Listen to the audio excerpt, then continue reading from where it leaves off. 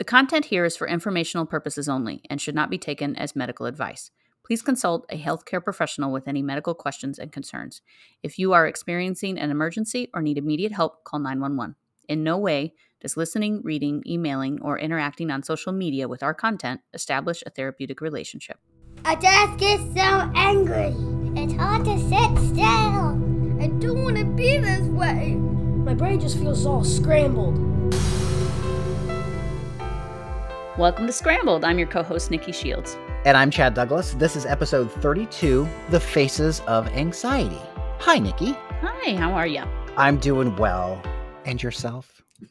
Pretty good. Pretty good. I'm excited for this episode because, well, it turns out anxiety is, in fact, as we've said before, a shapeshifter. And for this one, we're going to talk about all the different things that could indicate anxiety. Okay, so shapeshifter, you would think wouldn't have a face, but this does. And it gets to where it has more than just one face, because we've talked about many times in the past of you might see something that comes out as anxiety and you kind of treat it and work through it with therapy and such. And then all of a sudden it looks like something different. So hence the shapeshifting. And also, I think of like the Batman villain Two-Face where he flips the coin. But this little bad guy has more than two faces. Mm-hmm. Yes, anxiety can look very different from person to person or from child to child. And so for our purposes, we will talk about what you might see in children, but with lots of other things that we've talked about, you could apply this to adults and any other, age group as well. Anxiety looks different from person to person. So we're going to break down. There are 7 different faces of anxiety that I've counted. 7 that you've counted. Okay, so there could be more. Yes. So your challenge for this episode is to see if you can identify some that I haven't. So see if you can bring it to a nice, even 8. Oh, okay. Do we do like a Letterman countdown and do like 7 to 1? Or do we start with number 1? I think it doesn't matter. Let's flip that coin, just like the Batman villain Two-Face there. Yeah. All right, well, lay one on me and we'll just go with it. Okay, so I'm going to start with the most traditional face of anxiety. So this might be what the average person would expect if a child had some underlying anxiety. And that is a child who is quiet or withdrawn, maybe appears shy, maybe doesn't speak up, might be maybe more of a loner, or will only talk when they're with a couple of peers, maybe not comfortable in a group, just the silent sort. And so I think that's what a lot of people expect anxiety to look like. And the reality is that's just a portion of it. There are some kids that meet that criteria and have anxiety, but there are some kids that look very different than that and also meet the criteria for a diagnosis. And I know we've talked about this in the past, but how do you distinguish between someone who is just inherently shy versus they have anxiety? So it always comes back to their ability to function. So how is it impacting their life? If they're shy, but they're doing well and they are reportedly and observed to be happy and, their needs are being met and they're communicating effectively with the people that they do need to communicate with, and it's not causing them distress or leading to, problems in their life, then might just be a shy kid, and that's okay. But if it's, getting in the way of their schooling or their social skill development or causing problems at home, or there's other things going on, that shyness is possibly a red flag for something more. It depends on the severity of the distress that is being caused by it. And how would you define shyness? I mean, I definitely don't have my dictionary in front of me, but shy, inhibited, not, takes a minute to warm up, not the first to speak up in a situation, maybe, looking down, or like bashful would be another word. And so you can be those things and not be shy at all. And I know with one of my kiddos, there was a phase in her life when she would seem almost mute at times. She would not speak. But once you got her started, then she wouldn't stop. She wouldn't shut up. Right? Yeah. And to date, she doesn't really have any signs or symptoms that would indicate anxiety. So I think that was just a period of shyness. She hadn't yet found her voice. She's found it. She's found it. It's there. Yeah. So you have mentioned in past episodes you were an anxious kiddo. I was not. But I've also, we did this, the episode Family Matters with the Beeler family, and both those parents said, as we started looking into this for our son, we're like, gosh, I think we had childhood anxiety. So I'm starting to kind of mill this around, because I'm putting myself in the classroom and I'm like, I don't want to read in front of everybody. I don't want to speak to strangers. You have certain kids now that are just have have personality, right? They'll go up and they'll just talk, or they'll perform, and they're in theater. And then you have other ones who are just quiet and reserved, and I would say pretty typical for being a child of that age, because they're learning the ways of the world, they're learning the social structure of our community. But is it a fine line of shyness versus anxiety, or am I overthinking it? Well, you're not overthinking it, because it is a fine line. It's really it's hard to tell, and I think you have to really get to know the kid, or be connected to them and what their situation is, to really get an idea. Because I definitely have met kids who didn't like reading in class, or didn't like presenting in front of their classmates, or going up to, I was talking with a kid last week about going to the board and having to do a problem on the board in front of the class. And that's an anxiety provoking situation for anyone, really, because it's performance anxiety at that point. It's having, I don't want to make a mistake, I don't want to embarrass myself. And that can be normal. That doesn't have to be a sign of an anxiety disorder. But you look at the pattern of behavior, you look at the trends in the child's reactions to things. And so if that, shyness, that quietness is resulting in, problematic levels in other areas of their life, then we may be more inclined to look at it as a sign of anxiety. If they're happy and have friends and doing well in school, and it's not causing them to experience distress, no problem. Okay. They'll probably find their voice, come out of their shell eventually, but it is very difficult to know. And parents just kind of have to know their kid, and, check on things. And, teachers can tell too. Teachers typically would be able to tell you a shy child from an anxious child, just because they can kind of see where they open up and where they don't. And so quiet, withdrawn, and shy can be a sign of anxiety, but it can also just be a personality characteristic. Sure. And when your kiddos spend 7 hours in school with that teacher, they're going to know your kid, arguably, probably almost as well as you do. Keyword there at almost, because you've known them before they went to school, but that's a lot of time to spend with someone else when you're working. It's kind of like the old saying of you might know your coworkers better than your own family because you're with them all day. So True. kind of a thing there. All right, another face. So we're going to kind of bounce to the other side of the spectrum here. And kids who appear angry and irritable frequently, irritable with their peers or with things or tasks, irritable with teachers or other adults, and just tend to be, that can be an underlying sign of anxiety. Anxiety can surface as anger. It can surface as irritability. And this is where it starts to get just even more murky, because depression can surface as irritability and anger in kids too. So it's important, again, to pay attention to the trend, pay attention to the overall patterns of behaviors, and dig deeper. When you see a child that's angry or irritable on a regular basis, it's important to figure out what's going on there. More often than not, irritability and anger can demonstrate like a lack of skill, something, a skill that is needed in order to handle that particular situation better. But if it's a pattern and you're seeing it in lots of places, or in situations where that child seems extra tense, or there could be kind of some performance things going on, or something that they're worrying about, then we might be able to link it back to anxiety. I remember back in that episode we just talked about, the Family Matters with the Beeler family, the mom Tara had mentioned that her son was such a happy baby and smiling all the time. And then one day it was like something just clicked, and he was getting angry for no reason and exhibiting a lot of strong anger. And that's what was their first indication that something wasn't quite right there. So they had him tested, and everything came out to be anxiety. So they got to learn all about it. And if you haven't listened to that episode, it's a pretty good episode. It was early on, man. It was like episode like 5 or 6 or something like that. Yeah. So. And now here we are on 32. So anger and irritability, and that's another one that's hard when you talk about age. If you look at kiddos, like in that family, it was like a toddler that started to show those signs. But if you start seeing it in adolescence, pre-teen, teen years, how do you go, gosh, this must be what the teen years are? Or conversely, the terrible twos, the three-nagers. It's like, how do you say, okay, this might be an issue we need to bring up to our doctor, or this is just age appropriate learning? Well, it's possible that we're tapping onto a topic for another episode, because it is often very difficult to tell the difference between an age appropriate struggle and a developmental sort of phase, and an underlying, condition or disorder. And so with anger and irritability, again, you're going to look at the trends. And so, like you said, the family that we talked with, things had been pretty good, and then they weren't. And so then that was a red flag. And so then they spoke with their doctor, and that's what you do, is you watch. If there's a change in behavior, then it's something to pay attention to, and it could indicate an underlying thing that's going on. But sometimes irritability and anger are just part of, being human, and so it can be very, very difficult. And so again, you look for the trends. If you see a child that's irritable and angry and you're starting to see it more and more and more, take notes, track it, notice it.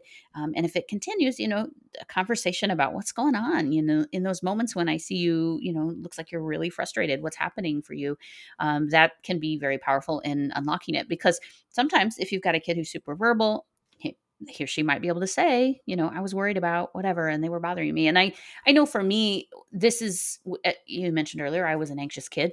I did not show irritability and anger then, but as an adult, when my anxiety surfaces, it is more irritability and anger.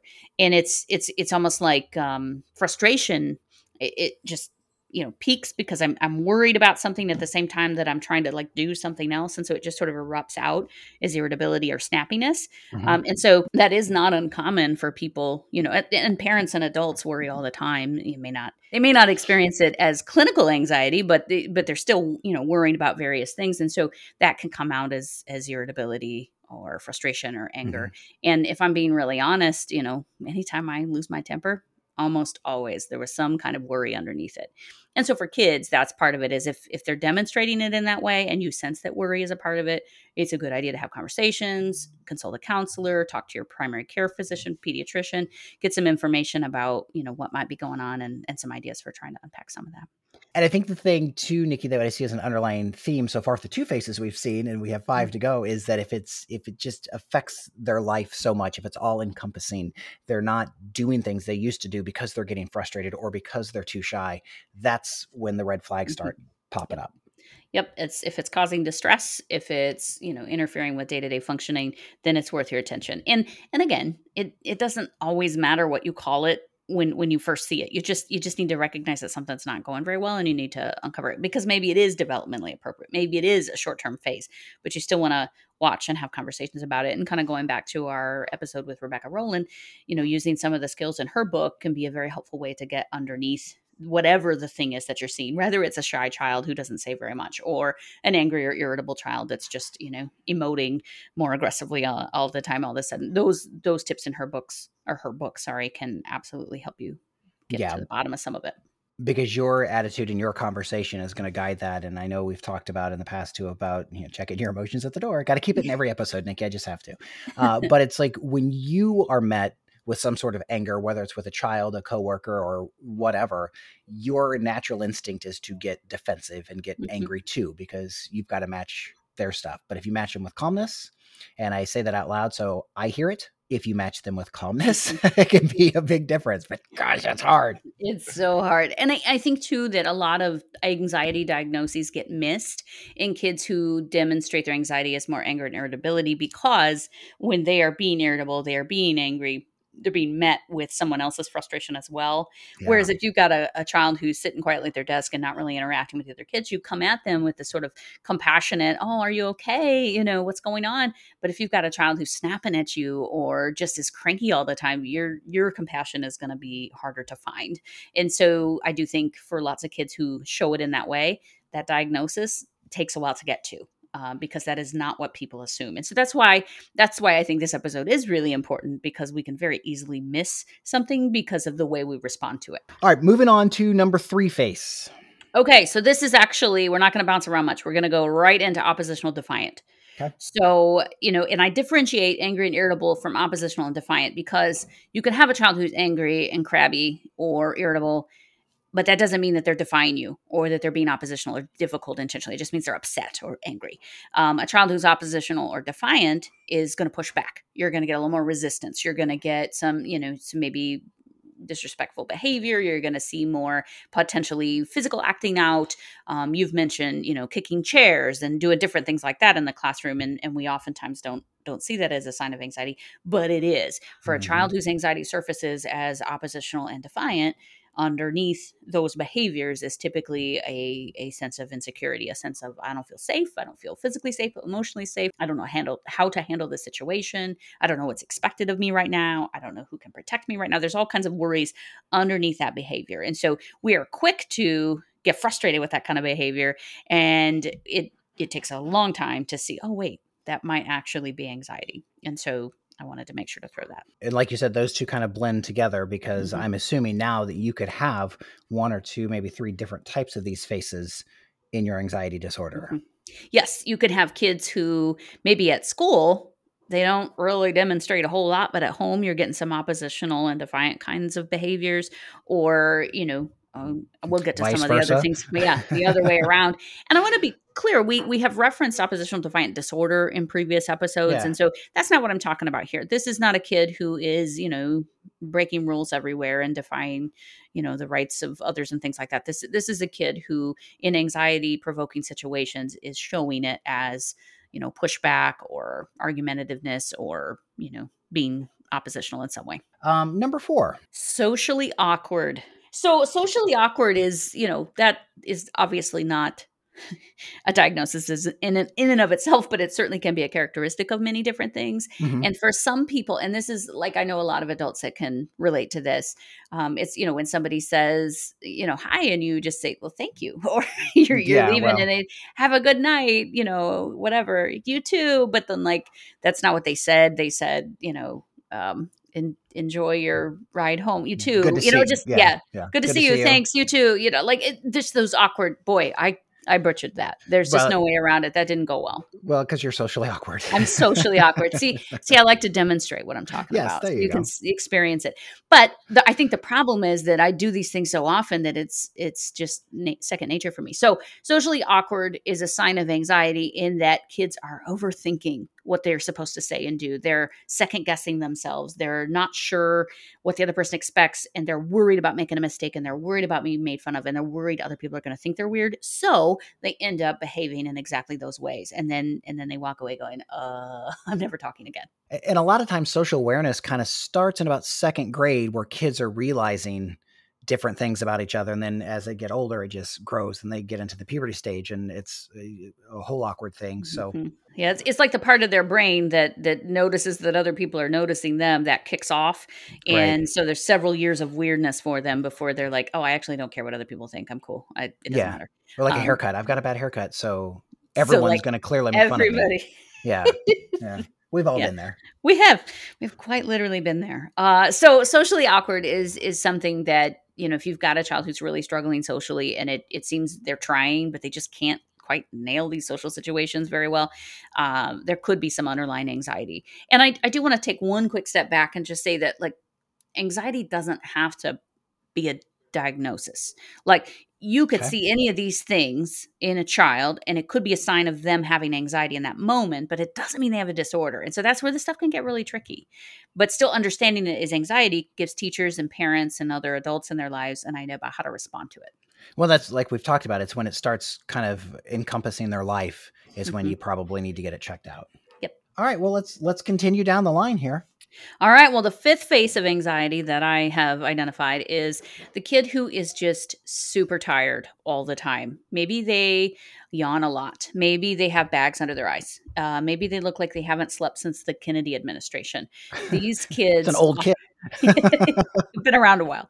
But so, sleepy kids are maybe up at night worrying. Maybe they're having bad dreams, or maybe they can't go to sleep because they're thinking about things that are really stressing them out. So sleepy kids, sometimes there's other things. Sometimes it's environmental, or maybe their household isn't conducive to sleeping, or maybe they have a sleep disorder or a medical condition that's affecting their sleep. There's lots of things that could cause sleep problems. But if all of that has been ruled out and you've still got a kid who is just not sleeping and looks excessively tired, anxiety could be the underlying thing there because their worries are keeping them awake. Related to this is still like the fifth face, but like uninterested. If you've got a kid who maybe they're really bright and capable, but they just aren't interested in anything, it could be because their anxiety is zapping all their interest and it just taking away all their energy. And so they just don't have anything left to give to, algebra or, spelling or whatever it is you want them to be interested in. But that seems like it might fall really close in line with depression. of being sleepy and just not showing interest in things. Yes. And this is where diagnostically you can start to split hairs a little bit. And again, it depends on the particular characteristics and the timeline and how much distress it's causing. So a child who is really, really sleepy, withdrawn, uninterested, maybe angry and irritable at times, that could qualify for a diagnosis of depression. And so that's where you definitely want to be talking with your, pediatrician, your primary care physician, get referred to a counselor, kind of get further assessment to figure out exactly what's happening, because as we've discussed before, anxiety and depression are closely related, especially in kids. And it's sort of hard to know which one comes first or which causes the other, or if they're just kind of the same thing. But if you're seeing a child who is extremely tired, sleepy, bags under their eyes, and, as a teacher, it's a good idea to reach out to parents and discuss what might be going on. As a parent, it's a good idea to monitor their sleep habits. Do they have, this is where we got to be real careful with our screens. If they're on their phones until 3 a.m. and then they're tired the next day, it maybe isn't anxiety, it's just they're not sleeping because they're on their screens. And so you want to monitor any sort of sleep related issues, because that's at the heart of so many different later in life diagnoses. If you're getting poor sleep, you are not going to be emotionally or physically well. And so sleepy kids, that's a red flag, something to pay attention to. Sleepy adults too. Yes. That would be yours truly. Number 6. We're kind of in the physical realm here, along the same lines of a child who's really sleepy or tired. Also, kids who complain frequently of headaches, sore throats, stomach aches, other aches and pains. These can be signs of anxiety in an otherwise well child. And I will, I know I've said this before, but my first symptom of anxiety, the first thing that like my parents registered that something wasn't quite right, was I always had a stomach ache. I always felt sick. Something was always wrong. And now as an adult, I can tell the difference between a worry-related physical complaint and an emotional physical complaint, but kids can't tell. They don't have the ability. They just know that something's not right. And I also think our biology plays a big role. I've met kids who all of their emotional stuff is experienced as just totally physical, like where you might have like seizures or headaches or all kinds of, intense things going on physically. And at the root of it is an emotional difficulty. But then you've got kids who it's always emotional and they don't even register any of the physical complaints. And so it really, I think your physical chemistry, your experiences, your upbringing, how your parents treat you when you're feeling not well physically versus not well emotionally, because basically our bodies are going to keep giving off signals. And if something's not understood or interpreted and, adhered to, then another alarm is going to come up. And so with kids who, maybe they don't know how to say I'm sad, or they don't know how to say I'm worried, or they don't know how to say, what if something really bad happens? They might say, I have a tummy ache, or I don't feel good, or I think I'm sick. This is another important thing. And I know as a second grader, that was me. I was constantly like, I don't feel good. I need to go to the nurse. And then I wanted to go home, and so that is very common, especially, and I would say first through third grade or so, you're going to see a lot of kids, with physical stuff that might actually be something emotional. Yeah. And they don't feel well. I think about even as an adult, when you get nervous or anxious about something that's going to happen, your heart beats fast, you might get a little sweaty, and you don't feel right. So I get it. Yep. All right. Number 7. Number 7. I feel like a game show host. Yeah. This is kind of anticlimactic here, Chad. So the 7th phase of anxiety is there might be no evidence whatsoever that the child has anxiety. Ooh, I think that's very climactic, because that's intriguing and puzzling. Yes, it is. And so you may have a child that is, maybe super bright, super productive, does really well in school, has lots of friends, everything is awesome, right? The Lego song. Yeah. And they might be miserable, and they might be worried all the time. And they might have a variety of different types of worries bouncing around there. It might be performance. It might be they're doing so well because they are anxious if they don't. It might be that their high performance and all these things is based on an underlying anxiety issue. So this is where conversation and really knowing your kid is important, because they may not show you any red flags. You just have to have a dialogue with them. You have to kind of know, and if they're expressing lots of worried thoughts, if they do get upset, if they get a bad grade, if they miss something, or they're those kinds of things are causing a lot of distress, there might be something underneath that, and it's worth talking to them about. I'm wondering, going back to our last episode, What About Me, where we talked about siblings, I'm wondering if something like this can be because the kiddo with the anxiety or the emotional disorder takes so much attention from the parents that the sibling might just kind of be, I'm not going to rock the boat because my parents are spending so much time and effort and energy on that child, but yet I'm still anxious, but I'm just going to pretend everything's hunky dory. Mhm. Yeah, that can play a role. Sometimes family Okay. dynamics contribute. And so if you've got, if you've got a family and there's a couple of kids, maybe 3, 4 kids, and one or two of them have more, needs, or I think you used the term emotionally expensive in a previous episode. I like that. Yeah, I also use the term emotional platter, so let's not give me too much credit. Hey, never mind.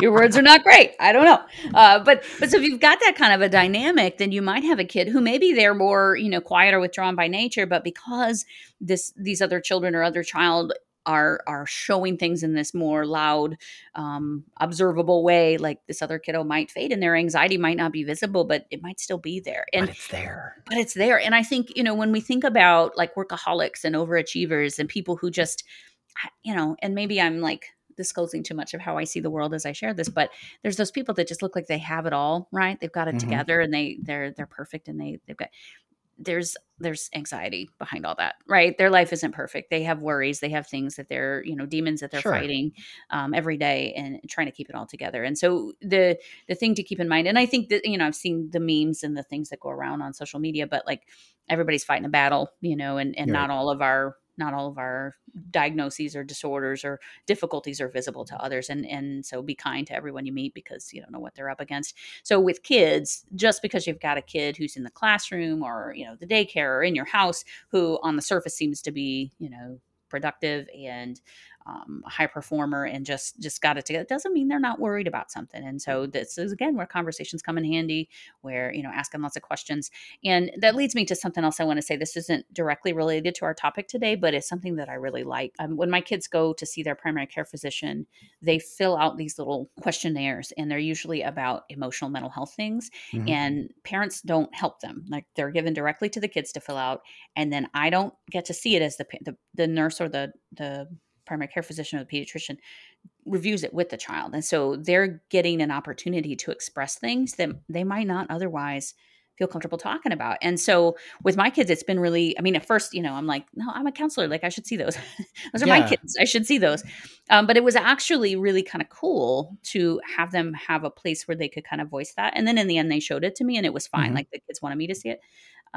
But I think that is kind of a cool thing. And so sometimes anxiety surfaces like that. You might not see it. There might not be any visible evidence of it in the classroom or in their day-to-day performance, but maybe they go in and they have an opportunity like that and they tell their pediatrician or their primary care physician, like, I've been worrying a lot. I'm having a hard time sleeping, And so then you might find out that way. Off of that, Nikki, if your child is in therapy, should the parents be with the child in therapy, or is it good for the child to go see the therapist one-on-one if they're able to? Meaning like if they don't have that separation anxiety or something, if they're willing to. It's going to depend some on the child's preference, some on the parent's preference and what's going on and what help they might need, but also on the therapist's expertise, because I know therapists that do better with family, that they can actually help more by interacting with both the parent and the child. But I also know therapists who are like, nope, no parents. We're going to talk about this. This is your kid's space. It depends on the age of the child too. So, kids over the age of 12, we typically give them a say, like, and, do you want mom or dad in here? Do you want to be by yourself? Or, and an ideal situation would allow for both, where, the kid gets some time and then parents get to join either at the end of sessions or every other or once a month or something like that. So that, because I don't believe, like, kids don't live in a vacuum and like we can't hold them responsible for making changes in how they're coping without the support of family and friends. And so I do think that a blend is nice, but I've certainly met with kids where, I seldom have much to do with their parents because that's what the parent and the child have agreed on and all the proper forms are signed and it's fine and the kid is getting what they need.